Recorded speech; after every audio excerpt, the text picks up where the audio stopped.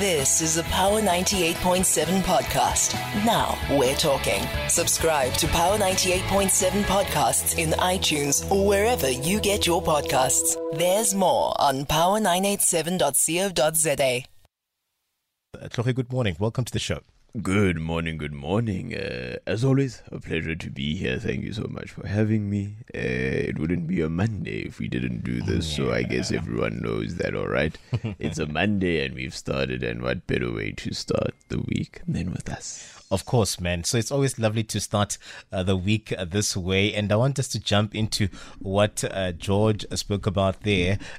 He more or less touched on what is happening, developments in the education sector. Yeah. I mean, we saw last week the doors of learning opening for the young ones. There was a hive of activity even here in Gauteng, where we saw the Basic Education Minister, Angie Motshekga, even here on the ground with the MEC moving around the way in Garamkua, just opening a school there. We saw her just moving later on in the week to announce the matric results. Just when you look at it, I mean, it looks like most of these applicants would still find themselves more or less going into the week where clarity is sought, especially here in Gauteng, where we saw that online system, or a lot of parents not finding joy there. So we have over 34,000 late applicants that have been received across the Gauteng province. When you look at what has been happening here, and the MEC last week even giving them assurance to say, please, as parents, bear with us, give us at least 10 days so we can get our house in order here in terms of accommodating those that maybe may have not been accommodated because of late applications and the likes, which are some of the issues that the education departments tend to battle with here as reasoning to why some of these young ones could not be placed in time. It really is a cause for concern, and we do know that this is a system that was, tenured, and it's actually started under the administration of the education department when it was when the current premier, Panyaza Lusufi, was at the helm. And really, it was a way to actively monitor applications, but the application process for schools more specifically, in a way to ensure that there is a integration, to be able to ensure that there is a systemic flow of information that allows for schools to be able to, well, for the department to help schools administer the intake that they have, more specifically trying to also just regulate the process insofar as making sure that people get enrolled in the schools that they want, but also schools that are quite nearby to where they live without necessarily having to worry about this, and obviously also trying to scrap or trying to create a new sense of this whole feeder zone thing. And so this is something that has been going on for almost just a little over, or just a little under 10 years, and it is a system that of course has been to a great extent met with a certain level of uncertainty, a certain level of unpleasantness, if you will. And of course it comes now at this point where we know that teaching and learning resumed on the 17th of January across the country, and yet a number of young people, a number of children, specifically grade 1s and grade 8s, still find themselves without any placement. And now, of course, parents, as a result thereof, have been now queuing outside district offices, outside schools, trying to be able to see what it is that they can do, trying to be able to see what it is that could happen, to be able to have their children find placement. Now, at the advent of the weekend, so by the time the week ended, we had over 34,000 late applications that have been received across the province, and still, even in the midst of that, you still find parents who are saying, or who really are not in favor of this online admission system, saying that it is failing and that it should certainly be scrapped. The department has, as you've already said, promised to sort this out and resolve it within 10 days and, pleading for patience. And really, this is a multifaceted, multi-faced, if you will, issue in and around schooling, school admissions, the online system, but schooling specifically within the Gauteng province. And when you look at what the province what the province has to offer, what the province looks like, what the province is shaped like, and when you look at the systems, it's really a massive cause for concern. And notwithstanding the challenges, notwithstanding the systemic challenges that come with this online system, of course, the understanding that you would apply for 3 different schools, first choice, second choice, third choice, possibly being given your third choice based on, how the system would regulate, how schools would pick and, make the determinations that this is where you'd be placed, or you find that you're outside your feeder area, all those kind of things. So there are issues that the system in and of itself does lack or does not necessarily pick up on. And of course, demand, service networks, you find that as the system is about to go online, whenever they do launch, it does crash because of the influx of people that go on at one time. So there's those aspects, those systemic aspects. But then when we look at the general systemic aspects of Gauteng as a whole, as a province, we understand the notion of how many people travel into Gauteng. Yeah, the issue of migration. Migration is still a massive issue. And as a result thereof, you now have infrastructure that does not necessarily or is not necessarily able to accommodate the demand that there is, everybody that there is there. I mean, there's always, there's this constant saying that there's a reason why in Johannesburg you don't find widespread houses, because everything has to go up, because why? There is no space. And that speaks to also a spatial planning kind of a spatial planning aspect of things, because Gauteng, from a landmass perspective, is the smallest province of the 9 provinces in the country. Yet it accounts for so much because it is the hub of economic activity. So now you're looking at a situation whereby you've got this infrastructure, you've got this demand for this, for education, for this infrastructure. You don't necessarily have enough infrastructure, which then leads to a problem and a situation where you're trying to develop a public schooling system that would be able to have the same kind of systemic outlines as a private schooling system. You then find yourselves with the inability to do that, because now you don't have enough schools, you have an oversubscription of learners, and the duty, of course, is now ensuring that these children get an education and making sure that they get a quality one. So then you end up now having to put children in excess of 30 in a class when the aim is to have them below that. And so you're dealing with a number of those things now. Another thing that many might not be aware of as well is the fact that, and it's a catch-22. So after the application process, closed last year, I think in and around September, October, just a little closer to the festive break, actually, the department reopened the process for late applications, which is another thing that we're not, or we should be cognizant of. Yeah, parents did not take advantage of that, right? Yes. Because most of the, I think, concern, even, from the authorities, is that most of the parents, it's a race against time so early in the year, when there have been like all of these processes in the year, last year, in the year that was, just to give them time to get their houses in order. Which is so unfortunate, because here in the center of all of these hustle and bustle, there's a young one that wants to go to school. They're so confused as to which uniform are you buying me? Are you buying me uniform from school X or school Y? Exactly. So it's just tricky. And also other kids have gotten to enjoy day one of schooling. So you are coming in a week later to play somewhat of a catch up. I think it messes up with you mentally as a young one. So I'm hoping that at least in the 10 days, we tend to see a little bit of a movement coming out of the Gauteng province.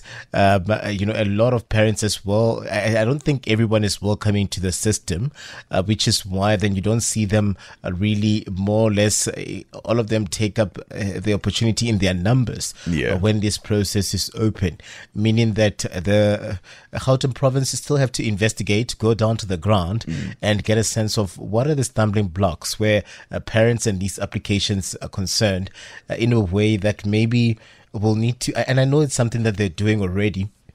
Maybe we'll need personnel that will be stationed, at some of the centers, at libraries and all community centers, schools. That would help parents.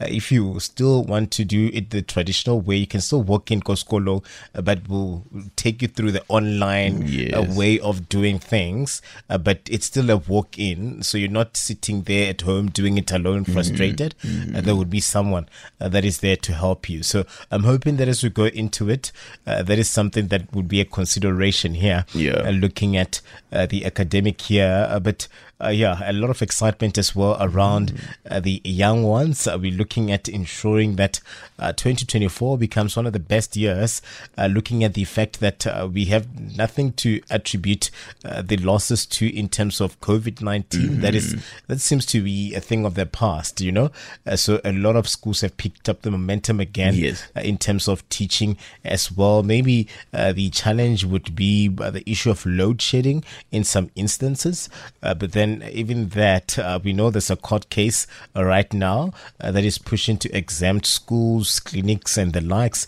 There was even a ruling here, but it looks like government will be taking that on a review. But let's wait and see how the year goes here. A lot of excitement even coming from the authorities. In Jimunseha, she's looking forward to really ensuring that we keep that momentum even where our matriculants are concerned. That's right. Yeah.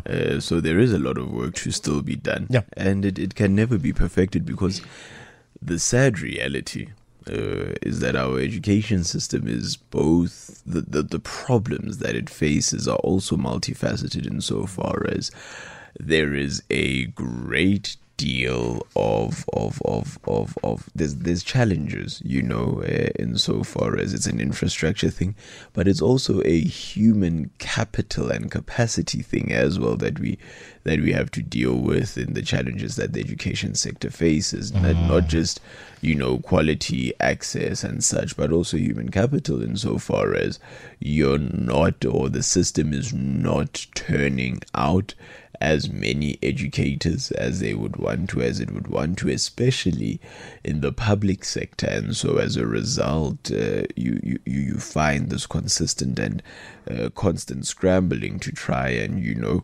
navigate the way. But really, you are correct in saying that since the advent of this week, the advent of the new school year, the new school term, the results releasing, that there is certainly a positivity around the sector amongst education authorities and officials, and there is really just a continuous scramble to try to do what needs to be done. And we do know, of course, at this point in time, that as a general principle, there is always that rush. There will always be, that smaller nyana wave of chaos, and once things settle in after a week or two, then the academic year really does progress accordingly. But placements will always be a problem. It will always be a challenge, unfortunately. And part and parcel of that is also around what we prefer, what we want, and it speaks to a greater thing, actually, because you would find Soweto, the schools, and nothing against the schools in our townships, but just as an example, on Soweto, your closest school get this and that, school A, school B, but that's not what you specifically as Motswadi, as a parent, that's not what you want for your child. So you want them to come to Hyde Park Primary or Houghton Primary and all of that, and then you have to deal with that aspect of things. So it also speaks about in the spaces that we live, what is also being done, and you've seen certain strides, but certainly there is a necessity for more to be able to develop. If you have one system, if you know that your park towns, your Kezes, your Jeppy girls, if you know that those are your standards of public schooling, you then need to be able to create a system that whatever models are being used by those schools are then integrated in townships to then be able to create that very same system, and you bring that school, that culture and tradition to there. And if you can do that, then it's a drop in the ocean, but at least it's a step in trying to rectify and develop the system. Yeah, I totally agree with you. Let's level the playing field in a way that, the very same education that is being pushed at Hyde Park Primary is the very same education that you Sisoko, whatever, primary school there in Alex or in Soweto and the likes. And I saw, in the previous tenure of Banyaza Lesufi, he was opening schools, right? He was trying by all means to modernize schools, to bring about computers and the likes in the schools. So we're hoping that most of that program would continue also into the new year, and we see most of these facilities capacitated to meet at least even international standards where learning and teaching is concerned. I want us to go into politics and look at Rise Mzansi and what came out of the weekend that was. I see Moses also wants to speak about it, calling us from Bramley there. But a lot of people, just hundreds, in their hundreds, when you look at it, just meeting over the weekend there for the first manifesto launch of Rise Mzansi as a political organization. We see them really moving here into this space to present themselves as an actual, more or less opposition or an actual contender player. When you look at the road to the union buildings here post the general elections. So we saw Zongezo Zibi, the party's leader here, spelling out a bold vision here for South Africa's future. Also using his party, his first ever manifesto launch over the weekend to downplay or take a swipe at the ANC and the MK party, urging South Africans here to look through political gimmicks, to really sift through whatever noise that is being said here to ensure that theirs is to give their power to a political party that would champion their interest here. This is a party that said to us that they've crisscrossed South Africa in terms of more or less coming through with this particular document. It's a document that could stand the test of time in presenting, the possibility of a South Africa that is to come under Rise Mzansi. What did you make of that particular meeting, the manifesto launch? Does it give you a sense that they are ticking the right boxes in terms of what we need as South Africans as we speak right now? Well, that's a very difficult question to answer, and I say this just really from this point of view that now more than ever, especially as we enter into this politically volatile and politically charged space, because really the next however odd many months, depending on when our elections will be, will really be charged. And yes, with the coming of the elections, there is a rhetoric that will come from so many political parties, the ruling party itself, opposition, so many, in terms of what South Africa needs, or what South Africa is poised, and what South Africa is poised to deal with.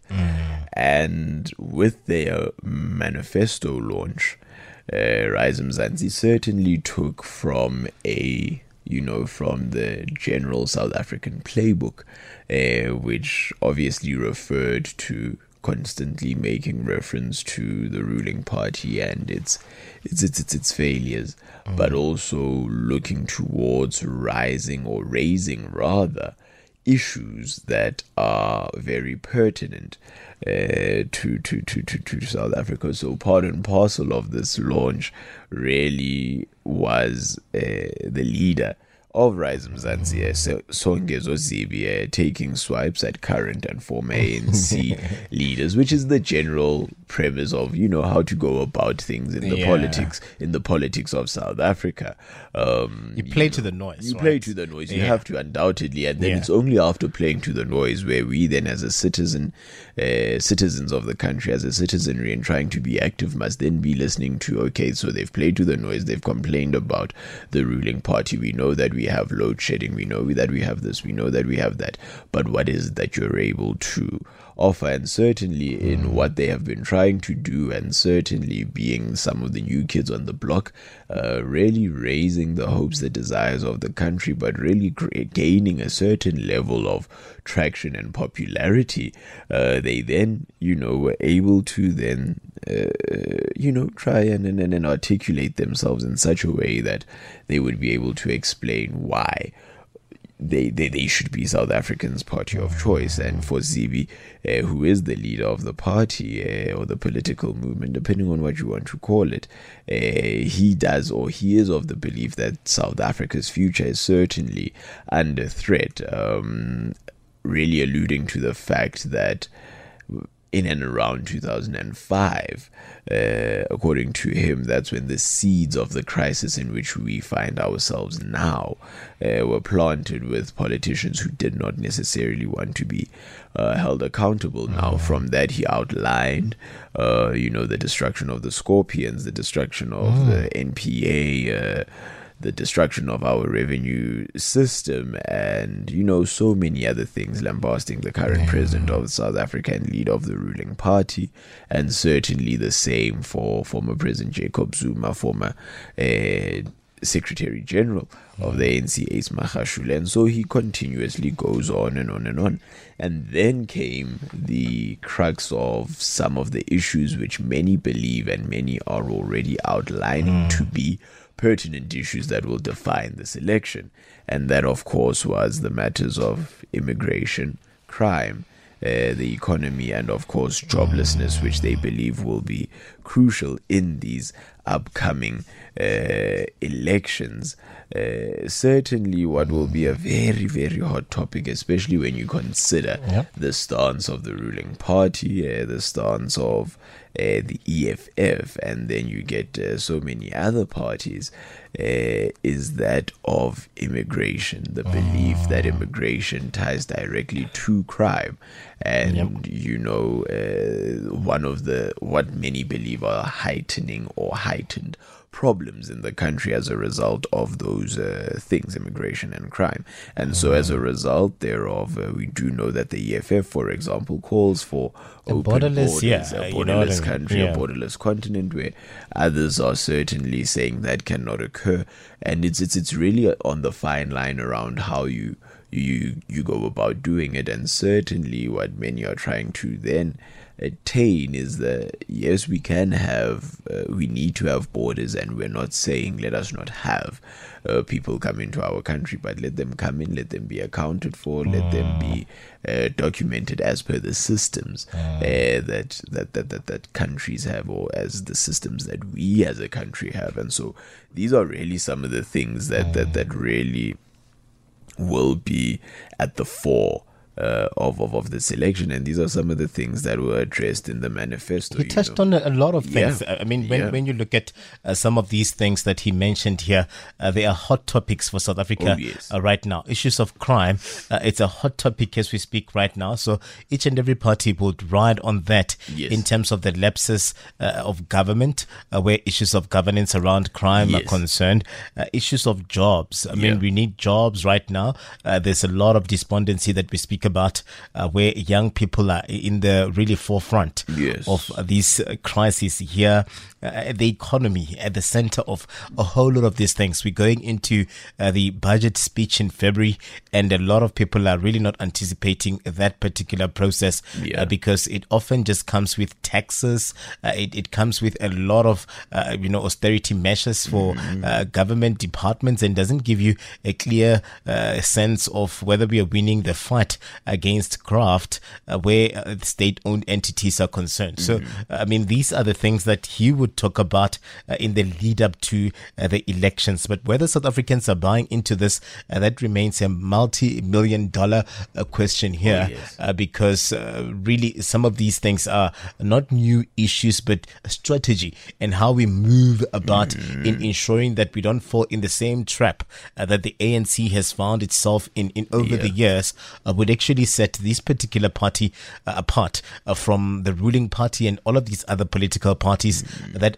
would then also on their manifestos ride on issues of immigration, on issues of jobs and the likes. What are you then going to do differently to ensure that you strategically get us out of these particular crises that we find ourselves in each and every corner? Immigration, there's a challenge there, hence the Border Management Authority. Issues of crime, police are being killed, they're under siege on the open line. One of our callers spoke about that as well, where crime is just also rampant. Gun control, we don't have that in the country right now because there are a lot of crimes that have happened undetected. People haven't been arrested, so it doesn't give you a sense that we are winning the fight there. The economy, the worst. It's been battered by just a lot. We have not positioned ourselves in a way that will weather the storms where the geopolitics are concerned. Hence, we are struggling right now as an economy, but also domestically, we have issues like your load shedding and everything else that tends to exacerbate the challenges here where that is concerned. So I see that he was strategic in terms of, more or less just talking about how they're going to present themselves and their case here going into the elections. And they come through at a time when we're still waiting to see other political parties as well give us a sense of what they are offering to South Africans here. So I think they played it also strategic in a way that they're like early in the year, as much as we haven't been a party that has a track record, that we can come and say, us guys, we have done this, we have done that. Let's more or less outline the issues as early as possible so that we can run with all of these issues in whichever place or constituency that we tend to visit here. But a reminder to our listeners that the lines are open as we speak right now. You can engage with us. I'd like to hear a sense of how you're receiving Rise Mzansi. Someone was also talking about really, this political parties that are a lot in terms of new formations here, to say that we now need to read into their strategies in terms of how they're going to present themselves, and the strategy of just attacking the ANC or attacking other political parties. It doesn't work. I mean, we want work. Practical. We want to see you saying that, listen, tomorrow when you wake up, those robots that were not working, they're going to be working, and I'll ensure that overnight I call whoever I call, even if it means them working very early in the morning, but crunch time during traffic flow, those robots would be working. That's the delivery of service. Like, you know what I mean? Yes. Where there are those commitments and they're tangible commitments, and we're seeing a little bit of a move coming from the powers that be. But I have Moses here who's calling us from Bramley, who's been holding for the longest of time. Wants to talk about Rise Mzansi. Moses, good morning. Are you there with us? Your call has been placed on hold. All right, Moses has placed us on hold. Wow. So we'll take Moses back to Lulu there so we can get a sense of, his contribution here. But Moses wanted to speak about Rise Mzansi. And, he said they have something positive to offer when you look at how then they've managed to revive the spirit of South Africans. They are young, also in the way they present themselves. I mean, a lot of people that were there, in Tshwane at the Hatfield Arena, it's just a lot of young people. Also, when you look at Songezo Zibi, he's a young person, like he comes across as if they will give you just politics that are agile, that would give you things that are on the move. Almost reminds me of the energy of Vuyo Zungula, of the African Transformation Movement, how he got into this space. And as the ATM, the minority of all parties, managed to bring about motions of no confidences and pushed, to have a voice there. So it really remains to be seen how things are going to fare where Rise Mzansi is concerned. But sorry, I want to play a little bit of a snippet of what came out of that manifesto launch, and then we'll really look at how things are faring here. But also we'll bring in Moses to give us a sense of his impressions here with their party Rise Mzansi as we inching closer and closer to the 2024 general elections. Today is a good day. It's a good day to be South African. Today is a big day. It's a historical day for South Africa. We are gathered here today because our country is in serious trouble. It is in crisis. Although many people believe politics is a game of promises, smokes, and mirrors, to us here in this room, this is no game. This is a life and death situation that we are in. There is one choice in this election. One question. Are we going to let the ANC continue ruining our lives and the future of our children? Well, we are here today because the answer is a big no. We love our families and communities too much to gamble with their lives by letting thieves stay in power. This is not the future we voted for in 1994. And therefore, it is time to once again move away from an abusive system and leaders who really, really hate us. We have said that 2024 is our 1994. 1994 was supposed to be about freedom and justice. But none of those things have been fully delivered. There is no freedom and no justice when there is so much inequality in our society. 1994 was supposed to end racism. But today, we have more victims of systemic racism than we did in 1994. Because our so-called leaders are unable to think outside the colonial toolbox. 1994 was supposed to be about healing the wounds of our past. But today, we sit with fresh wounds and scars caused by those who claim to be our liberators. Poverty is a violation of people's rights. Hunger is violent. Neglect is violent. Violent crime is traumatizing. 1994 was a crossroads in South Africa's history. We are at another crossroads now. If we do not change course, we will become another failed African state whose citizens are poor, even though our country has natural resources and natural wealth. Unemployment is higher now than it was 20 years ago. Violent crime is worse now than it was 20 years ago. Corruption is not just worse, it is the very reason our so-called leaders are even in politics today. They even kill one another for the chance to steal from us and destroy our lives. Many South Africans do not trust the police anymore. We do not trust government officials. Too many people in our society tolerate and defend corrupt people. Some even follow politicians, corrupt politicians, when for the 1 millionth time they lie and say they will put an end to corruption, even though they are on trial for corruption. The national leader of Rise Mzansi there, Songezo Zibi, just really looking at the state of affairs in South Africa as we speak right now. I think at some point he even played the whole, say yeah, and then, you move the mic.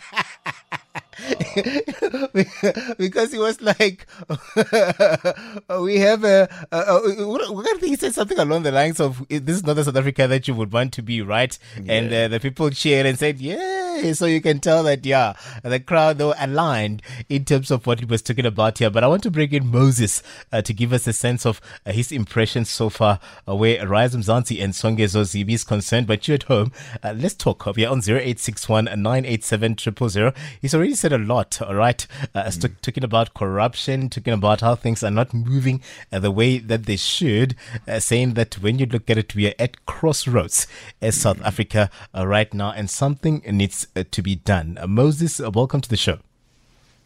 Good morning, KG. Sure, man. Are you well? I'm well. I didn't like the sharp. Yeah, man.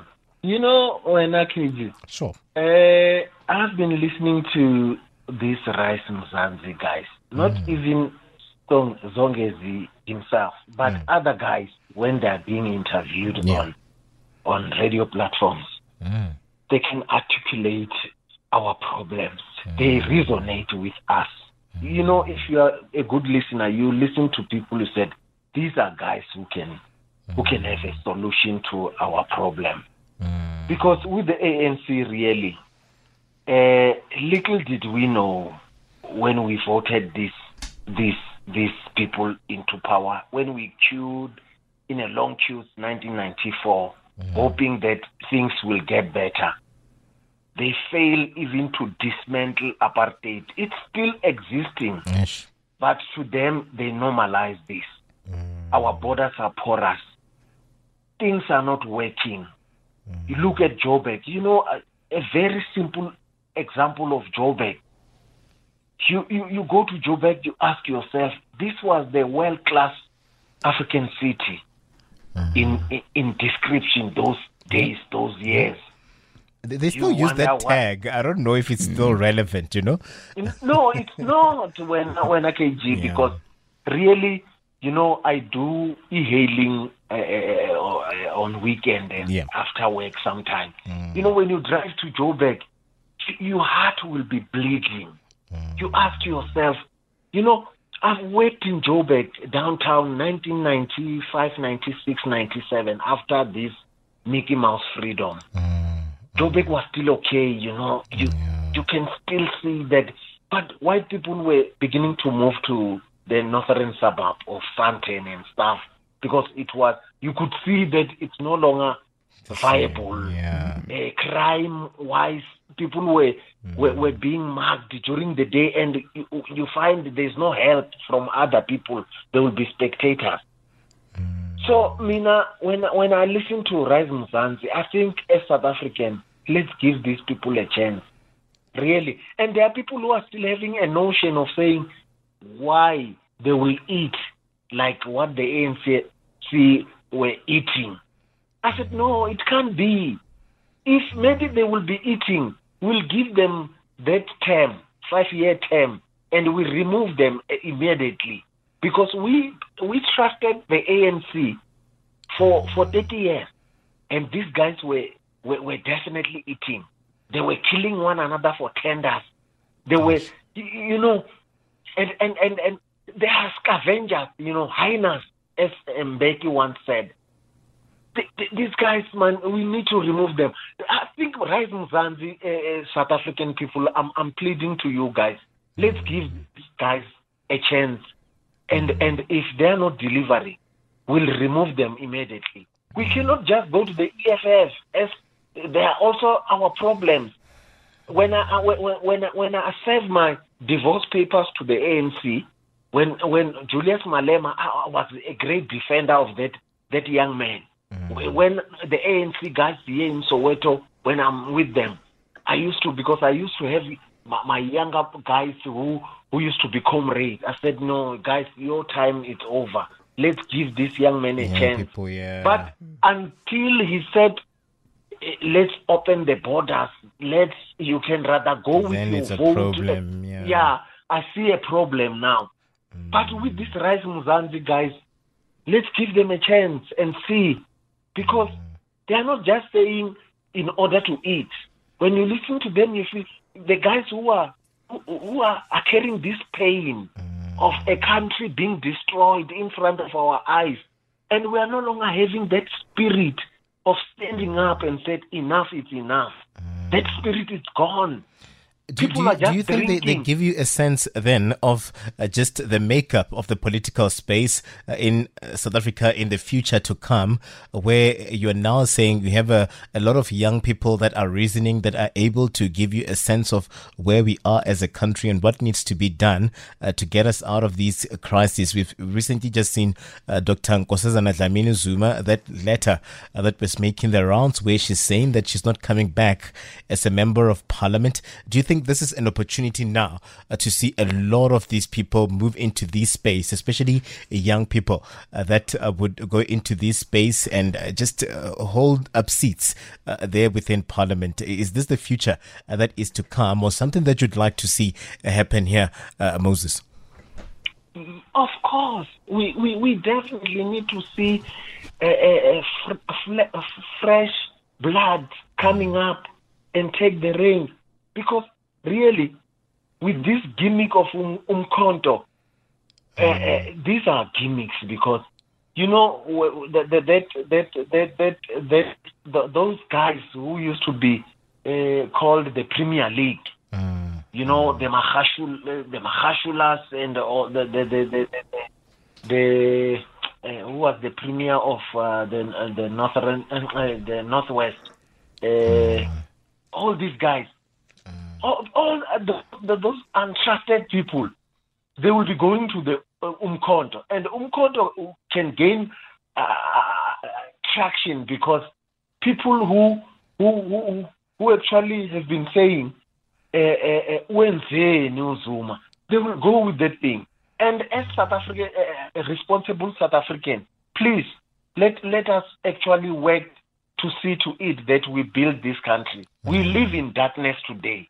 Load shedding, that these crooks promise us that come 2024, load shedding will be the thing of the past. Yeah. And they are still going to loot that ESCOM until, I used to tell people, and those who are saying grants belong to the ANC, I don't see a young man who could, maybe the old people, and they are diverting away from a thing that grant is for the ANC. It's not for ANC.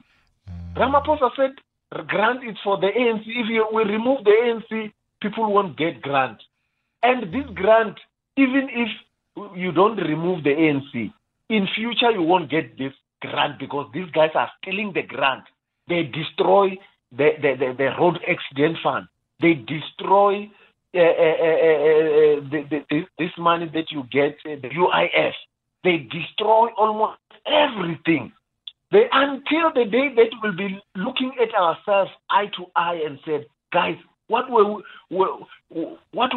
were doing by voting these people into power again and again when they were stealing from us like it's the beginning of something. South African, come on. Let's give Rise Muzanzi a chance and see where are they going to take us. Because the crooks they've definitely failed us big time. Crime it's rampant.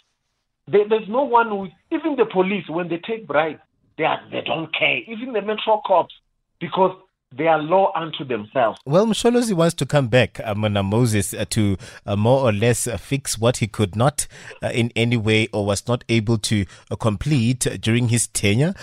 He's convinced that the MK party is the alternative here, looking at correcting what has been happening in the ANC of Ramaphosa. We really are getting a sense that he wants to also move his campaign and push it nationally. Hence, we saw him wanting to move into Limpopo over the weekend. So you don't see him as an alternative here in terms of the tried and tested and where then he would come in to close those gaps.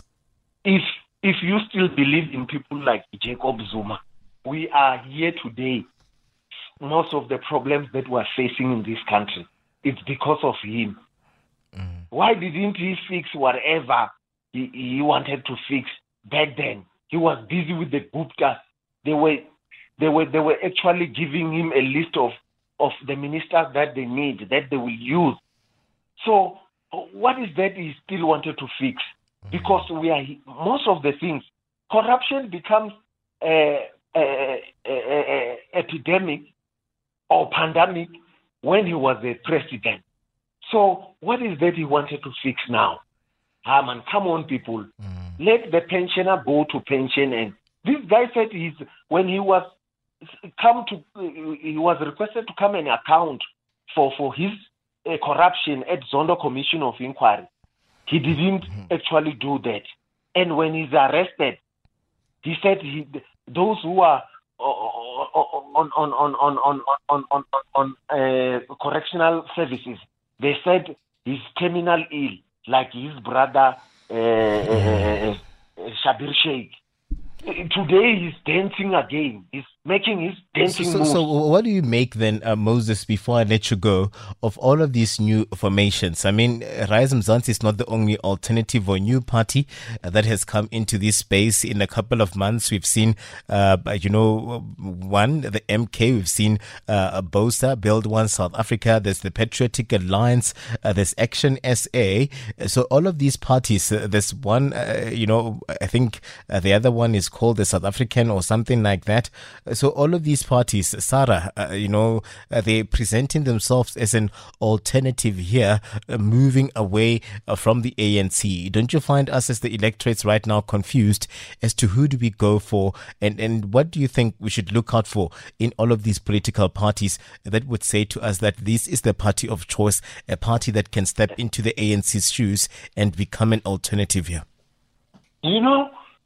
All these other parties are just there just to add numbers. They are not going to offer us anything. As the other day Murillo was on the market on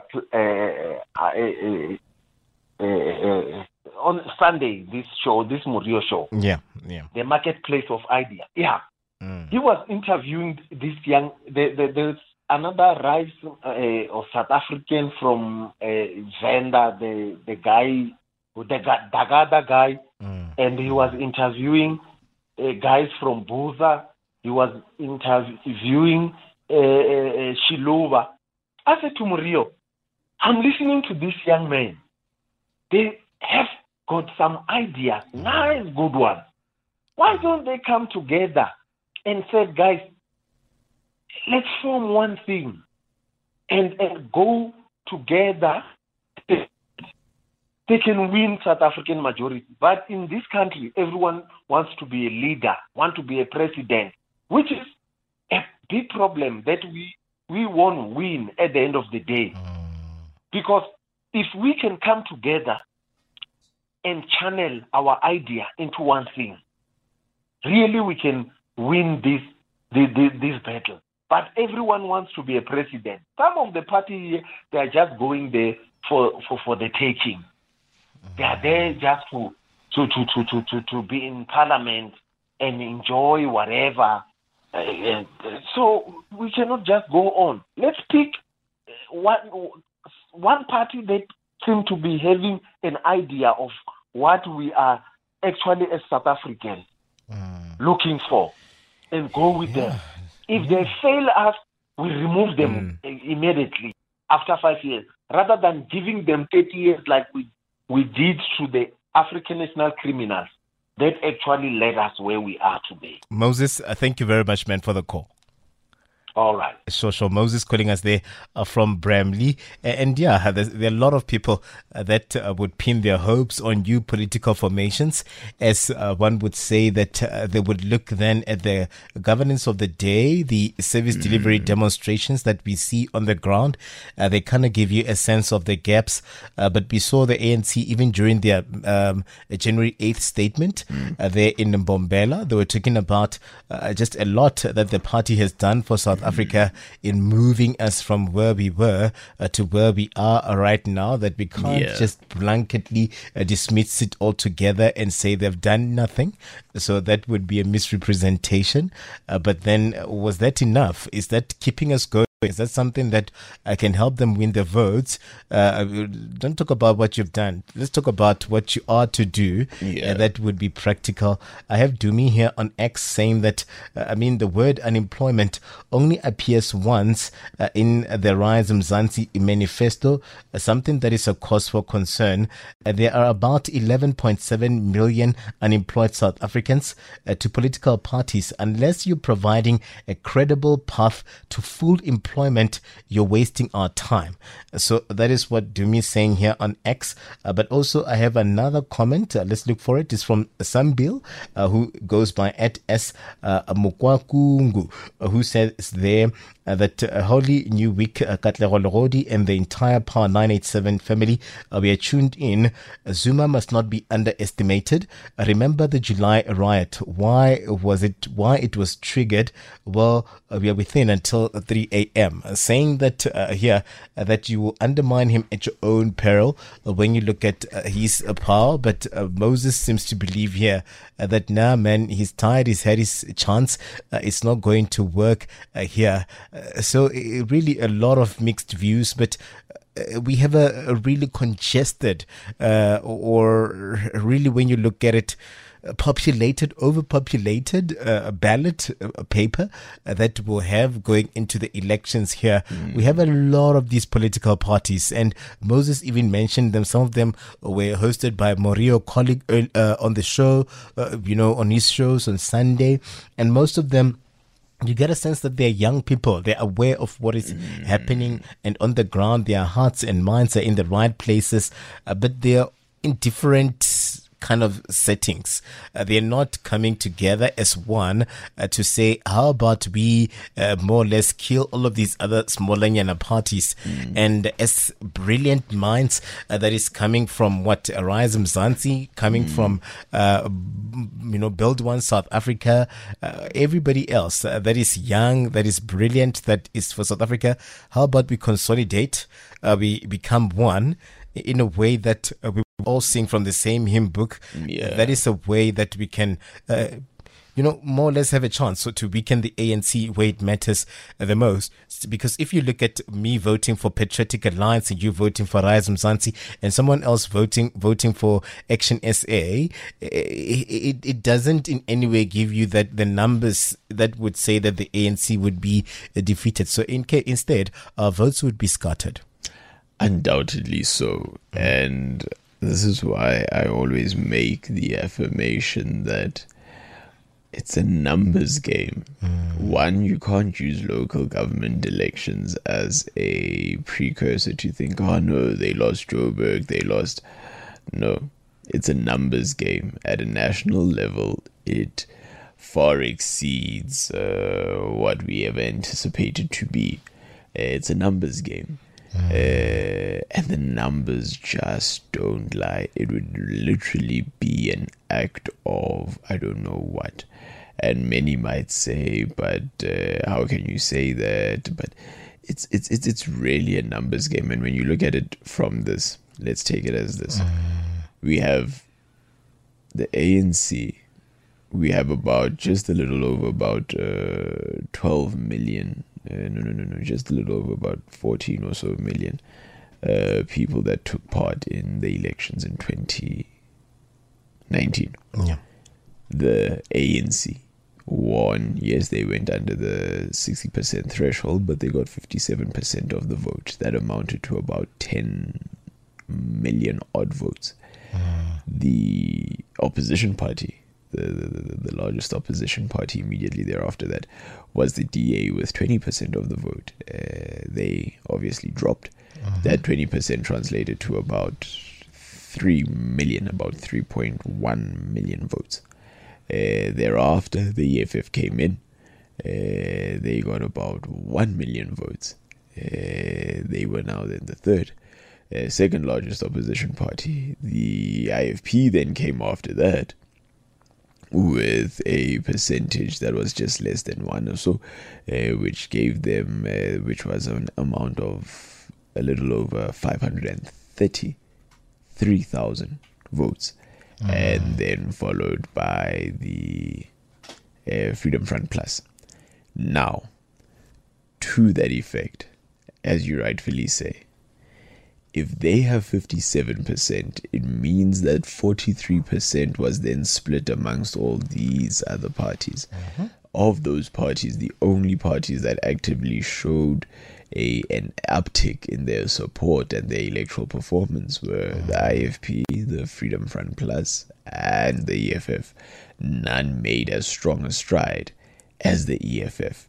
So, on the basis of that alone, you then come to realize that there's something here. And now the inability of parties, opposition parties, if they have the same underlying desire to remove the ANC, they cannot even, drum up that entire 43% to be like, we're going into this with 43% and we just need to gain another 7% from somewhere. So you now have differing views, differing, expectations, ideologies, and all those other things, which makes it difficult because now everyone is around, I want to be the winner takes it all. Even in a space of a coalition government, I still want to be the winner takes it all because why? I want to have that big brother-esque aspect around, being able to control the narrative. That's one of the reasons why the coalitions of the DA actually fell through, because a lot of their coalition partners thought to themselves that they are playing a big brother role. Another interesting statistic to this fact that if there is a desire if this is our end desire as a citizenry, this is our end desire as political agents and political parties, how do we actively make that a possibility? Did you know that of the 26 million odd registered voters in South Africa, 55% of those are women? Which means that even if no men ever had to vote, women in this country alone that are registered to vote could literally decide the fate of the country. But because interests are different, because there's a party that just springs up every single time, and as it springs up, they say the right things because of the necessary frustration that comes from a political system that has been stagnant, a political system that has been marred with so many other things. It then splits the interests and then splits the very nature of what people are trying to achieve or what people want. Now, like you say, I voted for the PA. The PA eats its membership from, the colored population, if you will, of partially the ANC, but also the DA. You've got Action SA, which is another party that eats at the DA's membership slightly. And so it's an ongoing cycle that you end up then realizing that you've got these parties, and now they may represent people, but they've eaten away at other parts. And because now they've eaten away at other parts, and more often than not they've eaten away at smaller portions from within themselves as opposition parties, it then makes the general premise, or is that then the power that is still then held by the ruling party is still enough. So there is a need to be able to kind of shape how politics move, but more specifically consolidate, but they won't, because why? The desire, and this is the sad reality about this point, is that we find ourselves living in a society where these very same politicians, political parties and such are really just in a space where they gamble, like, our lived reality, the fact that people don't have water, the fact that, we have load shedding, the fact that, GBV is a pandemic of epic proportions, joblessness. This actively proves now that our realities are for them a game of sorts. It's now let's find the quickest hashtag and let's make it a thing, and let's because fact of the matter is, we can complain about the ruling party and the food parcels and the free t-shirts that they'll give people.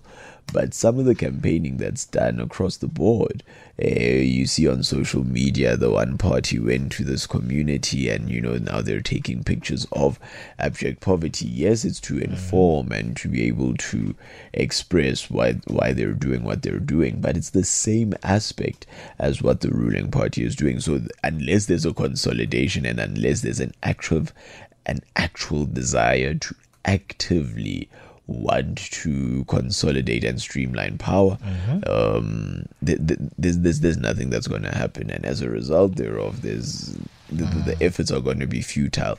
We do have too many political parties, and it really it muddies the water as well. It really muddies the water. And I think that's where we then find ourselves with all these conundrums that actually make the political system more chaotic instead of actually trying to solve it and make it better. Yeah, and I remember there was also that convention. Yes. I'm not hearing much, from that particular cohort. The DA leading that convention that would be an alternative that would work to ensure that the ANC and the EFF don't come into power. So one wonders where that convention is as we speak right now, because really when you look at it, the Democratic Alliance has not been doing well. One could even suspect that they could be removed as the official opposition here when you look at the challenges that have been happening over time. Really, the center has not been holding for quite some time there, and you would then see a lot of people, a lot of leaders leaving the organization. We saw the former member of parliament, Caleb Kachalia, also leaving the organization. So Kumora Malifo as well. There's a lot that has been happening within the Democratic Alliance, and you don't get to hear them and see them. I think I've seen more of the MK than the Democratic Alliance in the last month going into this month, and also looking at the fact that the ball is seemingly rolling around the elections. We need to see them making as much noise as possible. I mean, we saw them slamming the higher education minister when that scandal around NSFAS came out, and corruption, and even moving to open a case.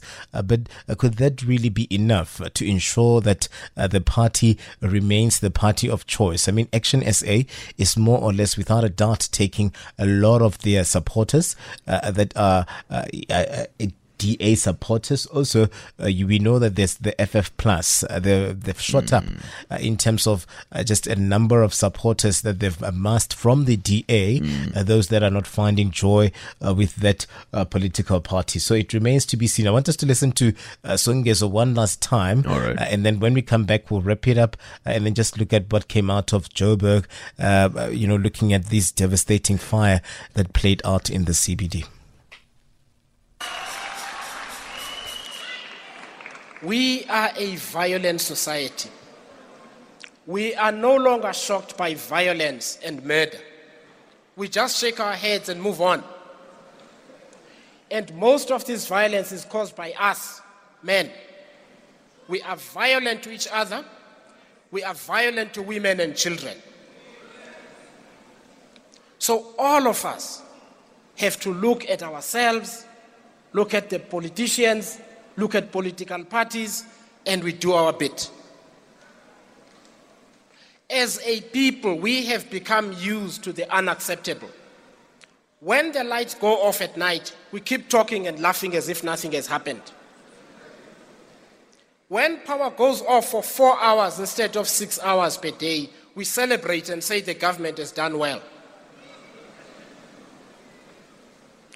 In the city of Johannesburg, we have become used to homeless South Africans directing traffic during load shedding. We are being conditioned to watch and do nothing while our country gets destroyed in front of our eyes. And we must not let that happen.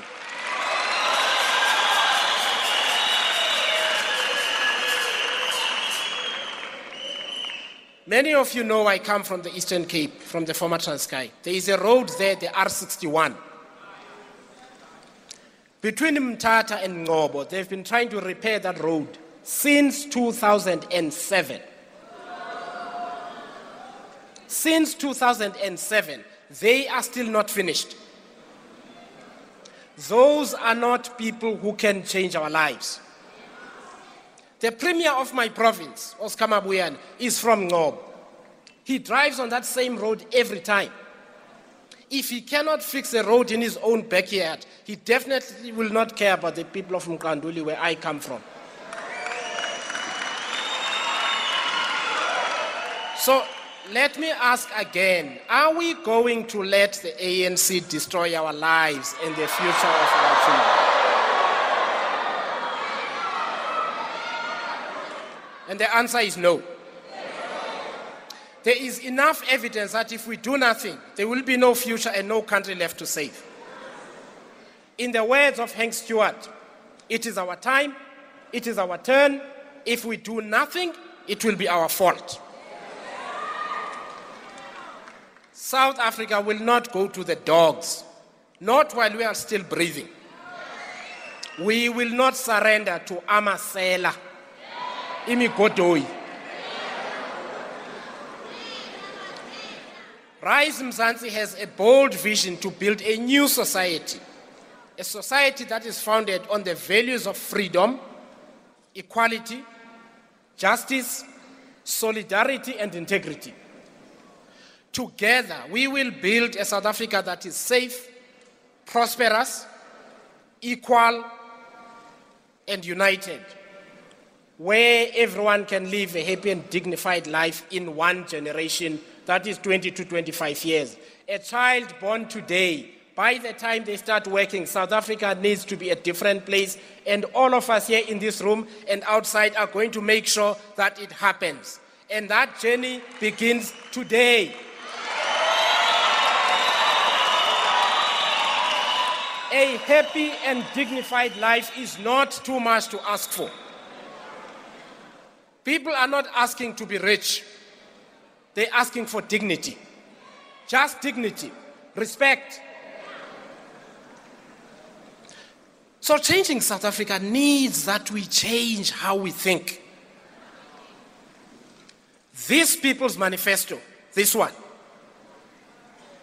is the bold shift our country needs. In here are the daily experiences and voices of the South African people.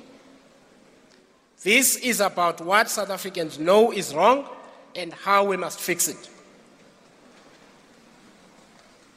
We promise no miracles. Instead, we make clear that reversing this disaster is going to be very, very hard. South Africa needs new leaders with vision and purpose and a strong sense of patriotism. These people don't love our country. You don't steal from the people if you love the country, if you love the people. So this is the main reason this People's Manifesto begins with the question of leadership, good government, and how we can implement the will of the people with sensible policies and laws. We will not only send capable, ethical people to Parliament, but we will make cabinet smaller with ministries that work together and have the best qualified people to do the work of the South African people. This country cannot continue to be destroyed by cadre deployment, which we will end on day one. No new government can succeed if the corrupt cadres who are there to look after their friends and their friends in business and their families are still in office. We need to get them out. There's only one station that gives you concise, unfiltered, unbiased news. Power 98.7. Now we're talking. Songezo Zibi there, just doing the things, right? More or less giving practical examples in terms of where we are right now, even giving us an example of load shedding to say that when you look at it, we have really more or less normalized the traffic being controlled by homeless people. He was saying that when you look at it, we are being conditioned here to really watch and listen as the country just decimate. And he was saying that it's time to rise as Mzansi, as South Africans, to come through as an alternative here and come through with solutions. This was, of course, their first ever manifesto. And we're talking about it, Tlhori, just offline, to say that really when you look at it, these political parties, they would need to do the groundwork here because as much as we see all of these posters of Rise Mzansi in the suburbs, I mean, if you drive into Sandton, even here in Houghton, you go even in Soweto, you tend to see some of these posters that Rise Mzansi. They are an alternative. 2024 is our 1994, and we see that particular movement gaining momentum. But when you look at it, one can't say that Gogo Mazibuko or Datum Kulu, whoever knows who these people are. Meaning that there's still an element of advantage here where the ANC is concerned. I mean, the EFF, at least they know it as the party Malema, and you see the Gogos just sometimes, and they even always get invited to all of these events. The EFF, you get that there is a specific section for old people because that's how then the EFF has positioned itself. But when you look at all of these other political parties, you'd still have to do the groundwork, right, to really ensure that you resonate with everyone. And just a couple of months before the elections won't really put you in that position. Oh, yes, undoubtedly. And as we were saying offline, it's really, as I made reference to a conversation I had a little while back towards the end of last year, is that you need to build a profile. The ANC, despite its faults, despite it is a machine. It is a machine that's been in the game, specifically this game, for 30 years. They're a part of the system. They are the system.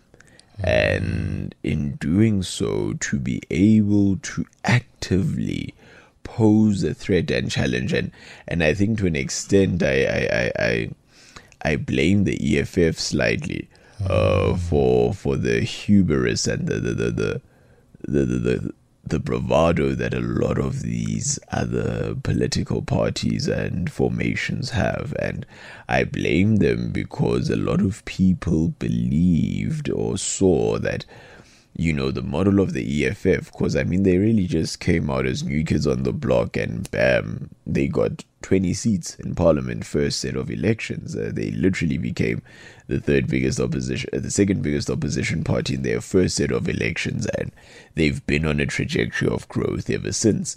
But not understanding or not forgetting or not realizing that the foundation of the EFF are people who are part of that system that has a national profile, which is the ANC. That helped. Fast forward 2019, 2014, then you fast forward to 2019, they've grown. They have now grown. They hit the 1 million mark in terms of number of votes. They double the number of seats that they have in parliament. Why? National profile. Because they had that.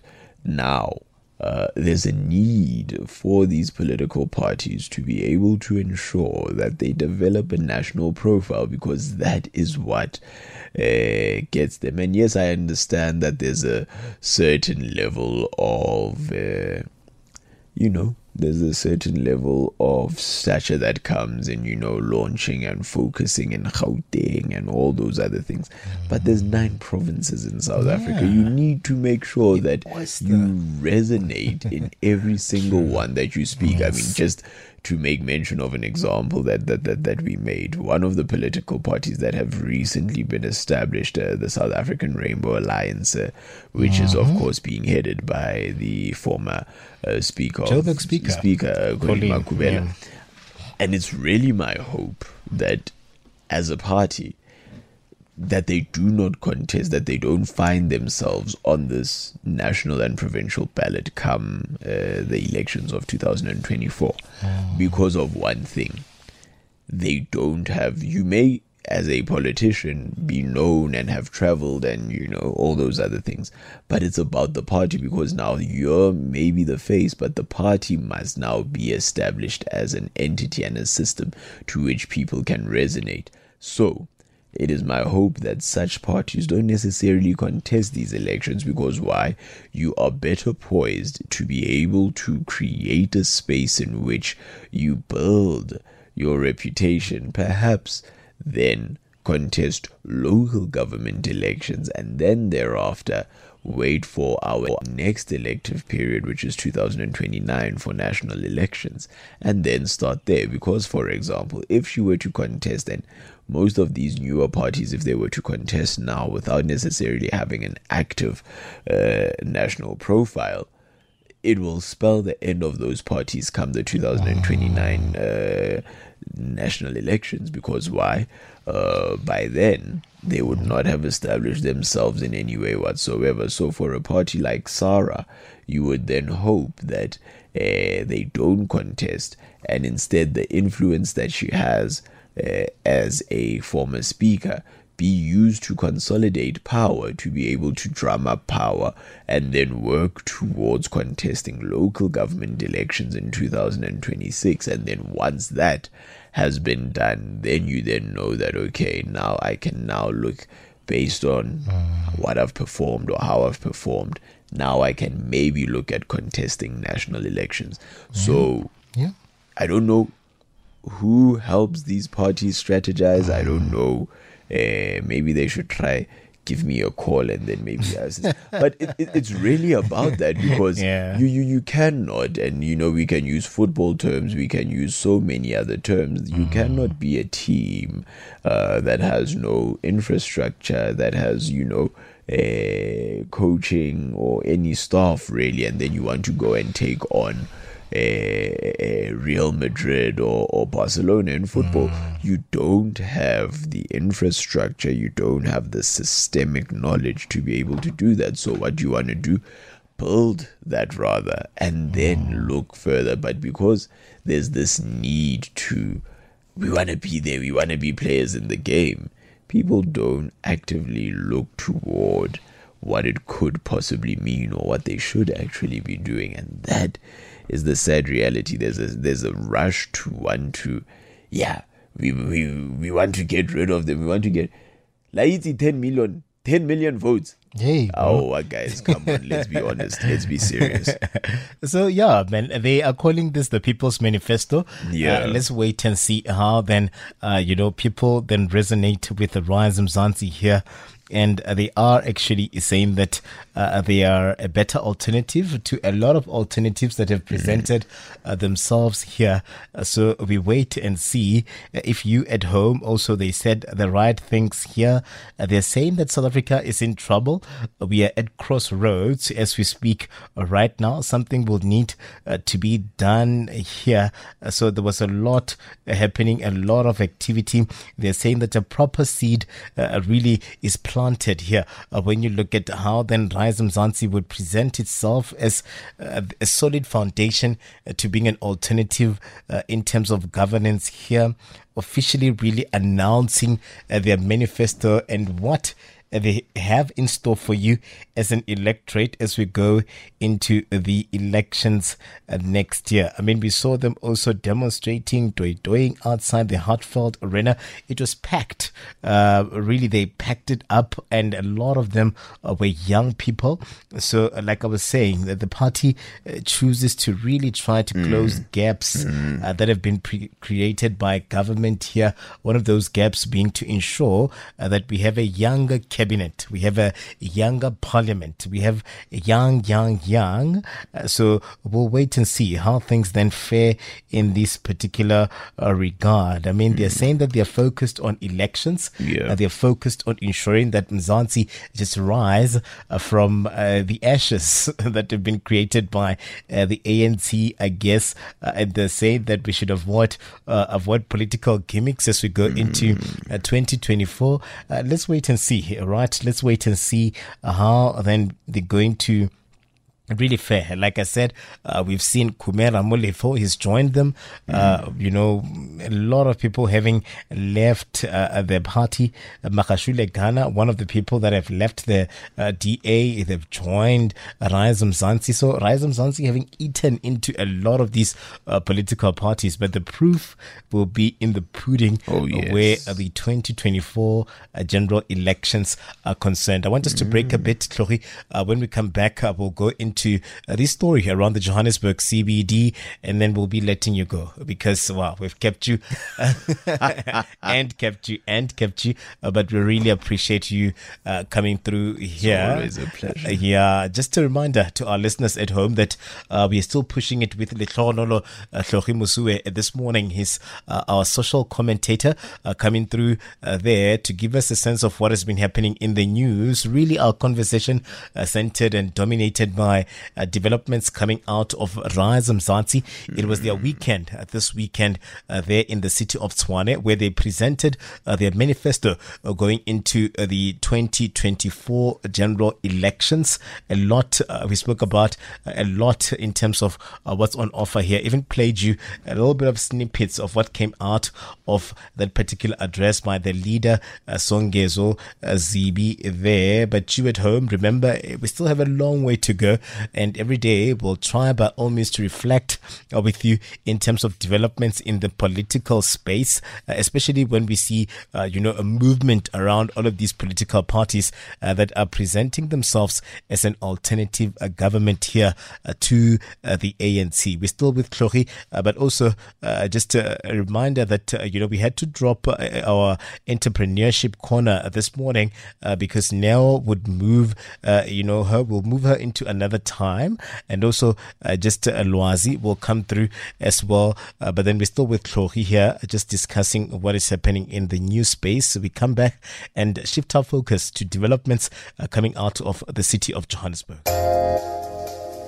Our time is 3 minutes after 2 o'clock. Welcome to the last hour of the PowerZone right here on Power 98.7. We're moving into developments coming out of the Johannesburg CBD. Over the weekend, we saw a lot of activity in terms of emergency personnel, fire services as well, just a lot of multi-stakeholder just intervention following this particular fire that gutted a building on Commissioner Street in the Johannesburg CBD in the early hours of Sunday morning. So we hear that there've been a little bit of movement in terms of intervention here or investigations where this particular fire is concerned. Just a cause for concern being just how then we see these fires becoming a thing, right, in the Johannesburg CBD. Yeah. Remember there was that fire that saw even a commission of inquiry started into what started that Marshalltown fire. Yes. People had to be moved into different places here. It looks like that very same operation will have to be more or less deployed here so that we can see people moved to other places. We have the Johannesburg City Manager Floyd Brink really coming through to confirm that police have also managed to make an inroad where this particular issue is concerned. If you're in the Johannesburg CBD, if you witnessed this particular fire, if you are one person that is concerned about developments in the city or where you stay, do call us. Let's talk. Let's just get a sense of how you're receiving all of these interventions as well by the city in dealing also with abandoned buildings or buildings that are not really intact in terms of issues of occupational health and safety and just issues of fire and the likes where safety is concerned. So we are on 0861 987 0000. Twitter. We're also there by X. We go by @PowerFM 987. So, Tlori, this fire just somewhat devastating to about over 100 of families that will now be accommodated elsewhere because this particular building is no longer safe and intact for occupation. Yeah. It's always sad, right? And I take the pause for a little while because something was just running through my mind around how it takes a disaster such as this for us to be able to see that certain solutions can be made to the housing and homelessness crisis that we have as a country, as a city. Because from this tragedy, we have a commitment, and yes, it's temporary. Understandably so, it's temporary. But if it is temporary, it means that there's capacity and ability to be able to do this, and so that's just the one thing that just kept going into my mind, that if we can make time to find temporary lodging, what then happens if you actively pour the right funding and the right economic power behind it, and then you're able to actually fast track and fast pace the notion around homelessness. But nevertheless, there is a woman, we are told, who has been arrested in connection with the building fire that took place on a building between Commission and Nugget, at the corner of Commission and Nugget. Both those streets continue to be, or were still closed off to traffic on Sunday following this fire in the Joburg CBD. Now, to this point, 4 people were left injured. This was, of course, toward the end of Sunday evening, with 2 people who were then declared dead, or they were killed by the fire. It has left over 100, actually over 200 people displaced, and so the city is at this point working to find temporary accommodation. The case and the matter has been handed over, as per City Manager Floyd Brink, to police to conduct further investigations. It is told, or it is said, that the fire was not reported to officials but was detected through cameras the city has installed across the CBD. Of course, this is a story that will develop as time goes on, and we will further find out. But as I was saying, as we were taking that break, you're not sure if this woman is actively, the reason for the fire. Did she actually start it? Was she the perpetrator, or was she a scapegoat, with the understanding of the fact that, okay, well, she was nearby, so there's the possibility that, she could have done it. We don't know. It is tragic, of course, that this would occur. But then it also raises another issue. And these are issues that will come up from the development of the story. Number one, the actual infrastructure, the state of the building. Number two, was the fire actively started by this individual, or was it as a result of faulty infrastructure?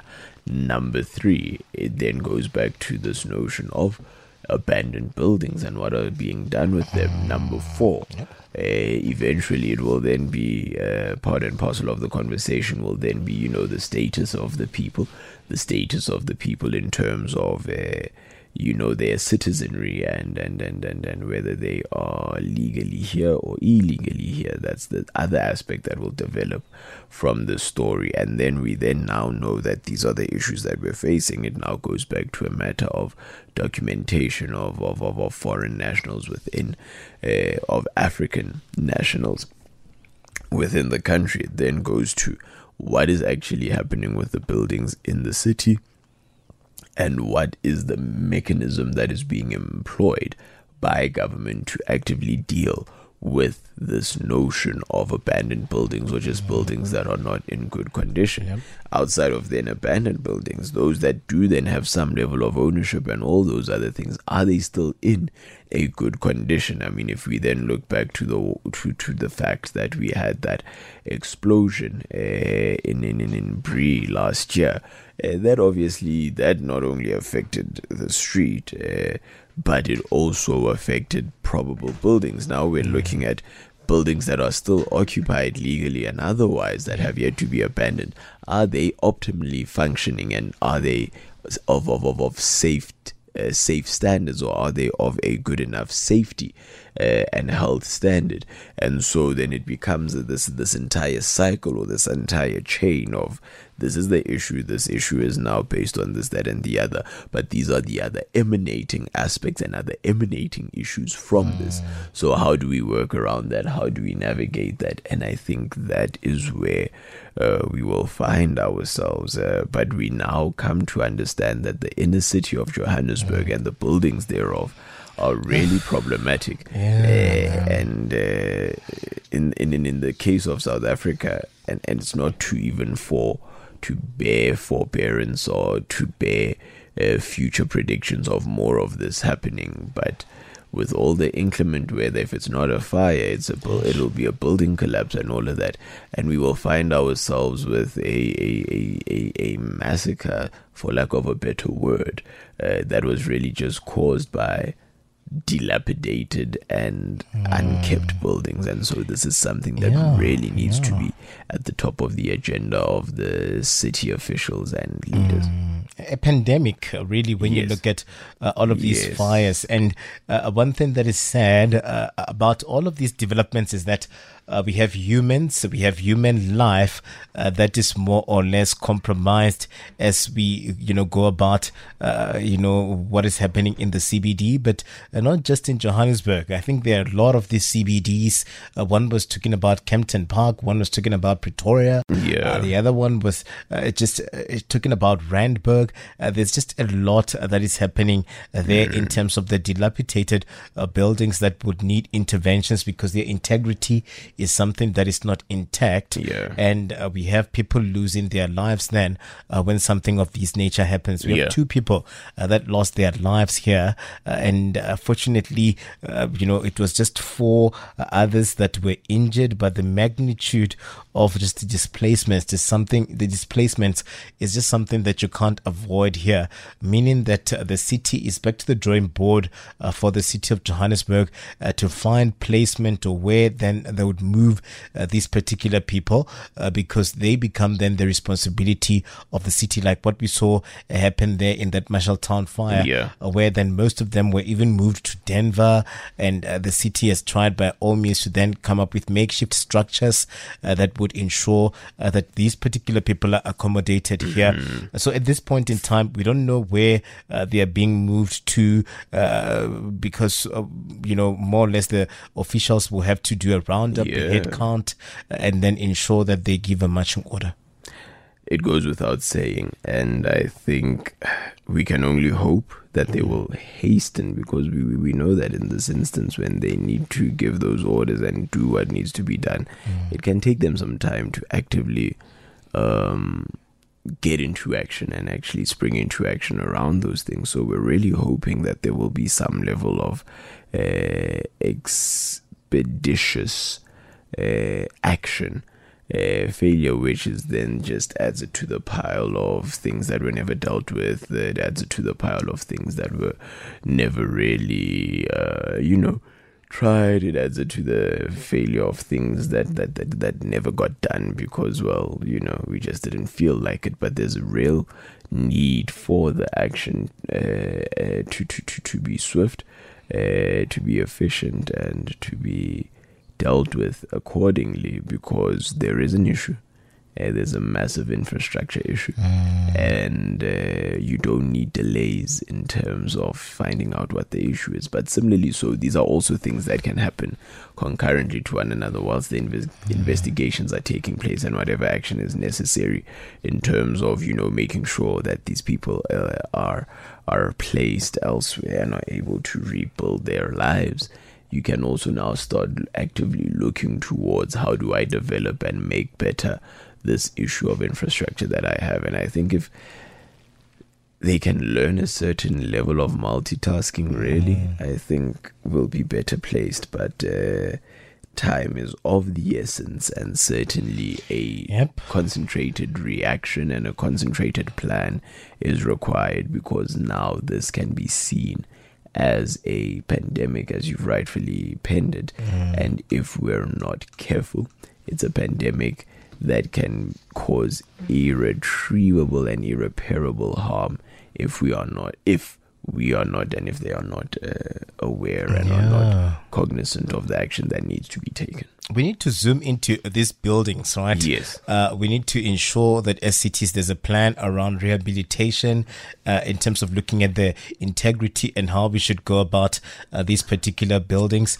When that fire happened in Marshalltown, there were talks around how then the public protector would even be roped in here to investigate what happened here in terms of these buildings, the abandoned buildings and the likes. And if there's a syndicate that is operating to hijack some of these buildings, so we'll wait and see where that particular investigation is concerned. But Tlhori, I want to let you go because you've been with us. But before we go, let's talk about these developments coming out of the Ultimate Fighting Championship. I mean, really, it looks like sports is coming through for us once again as South Africa here, looking at that victory of Dricus du Plessis there in the UFC. He's become the 14th undisputed UFC middleweight champion.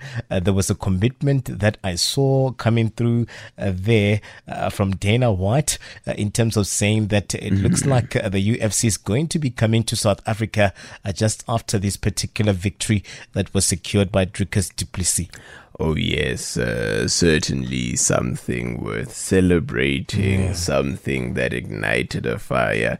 A lot of people got up early on Sunday morning to watch this, and really he did not disappoint. Dricus still knocks du Plessis against Sean Strickland of the United States. Were in a bout at UFC 297.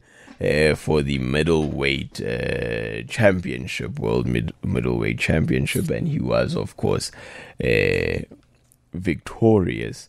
And as a result thereof, and really looking at the work and the career of du Plessis, certainly he has been and has shaped himself as a ambassador, but really a success story. Coming out of South Africa, coming out of Africa, specifically in the sport, which is really concentrated within North America. Whilst, yes, there is general participation across the board, it is a sport that has really had most of its time concentrated within North America as well as Europe. And so for him to be able to get to this point is really... for this bout to actually even have happened is really based on the performances within his career.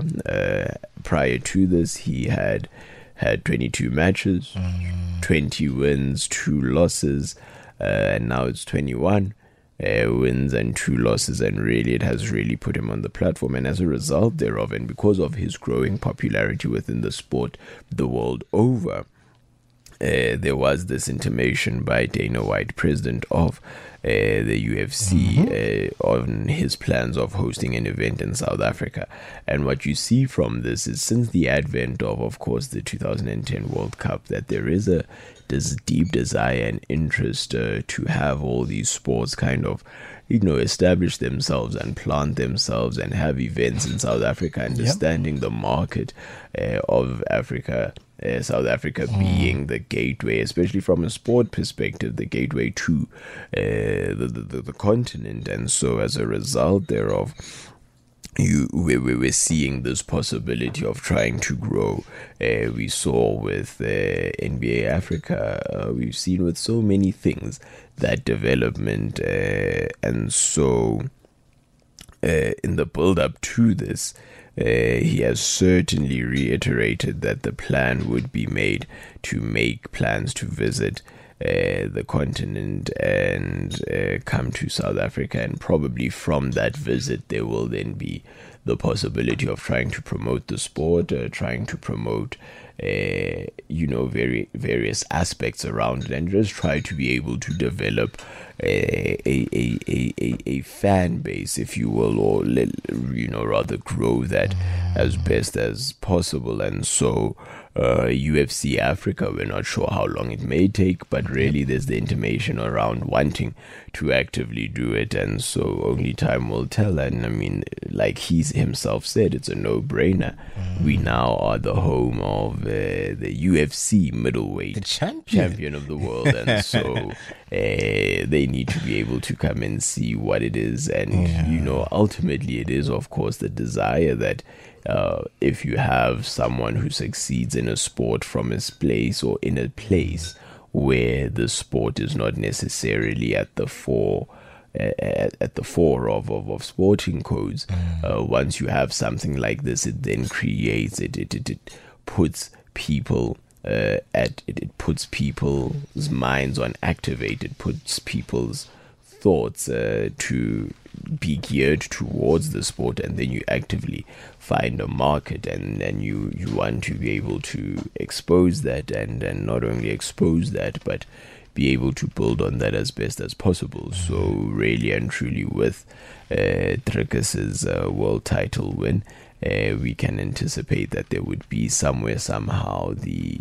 development of UFC Africa, just to be able to grow the sport and grow the knowledge and the understanding thereof. So congratulations to Dricus. Certainly they don't know what there was the tag Hello Vietnam Vatons Vietnam, which is the which was the tag going in, and they really didn't, and this is proof positive. And I mean, I guess we can say Dricus's victory certainly even inspired the boys in Cote d'Ivoire, Levon herself, to go and score 4 goals. So hey, it wasn't a bad day as far as sports are concerned in South Africa. Not at all, man. And we're just starting the year, right? And it kind of positioned us so nicely. I was saying earlier on, with one of our callers, that Bafana also, they've done us proud. Just coming out victorious there in the night that was, just as we were getting here. That's when the match was wrapping up, winning 4-0 against Namibia. So we are saying congratulations are in order. So we're hoping that we do best there by AFCON. We start the year on this particular note. We see the UFC come here because there's greater benefit to us being the host in this particular regard. But we're hearing that really it was not the first time that the president there of the UFC, Dana White, had shared his desire to break ground on the African continent. This was hinted in 2022. There was even a commitment to say, if we see Dirkers, like we see Dirkers win here, then we'd see this particular championship or that sport come here. To motherland, home ground. Let's just wait and see. Maybe 2024 is not going to be a bad year after all. I would see sports being able to unite us as we saw it do in 2023. Definitely. I want us to break here, but thank you very much, man, for just being with us, riding with us, our ride or die, that guy, so we really, really appreciate you giving us your time, extending your time with us throughout the morning, just giving us a sense of what to expect in the week that is to come.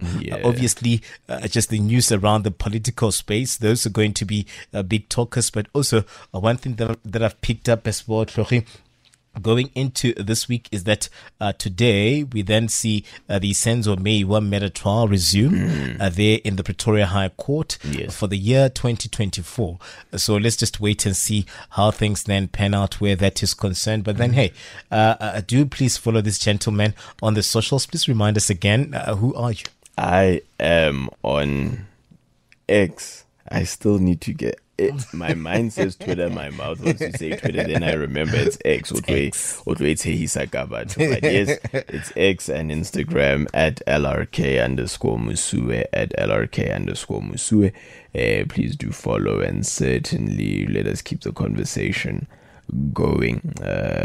There are many things, many things that will keep our minds active, busy. Some of the things will keep us on the edge of our seats. Some of the things will really leave us in awe and in shock. But one thing is certain, together we can still make it. But most of all, despite whatever problems we may face, our country is still a beautiful place, and it is still worth fighting for. So wherever you are, whatever you can do that and keep fighting for the beauty and for the soul of this country. Thank you so very much. Thank you very much, sir, for giving us your time. Enjoy the rest of your week. Of course, he goes by at LRK_Musue. You've been listening to a Power 98.7 podcast. For more podcasts, visit power987.co.za or subscribe wherever you get your podcasts.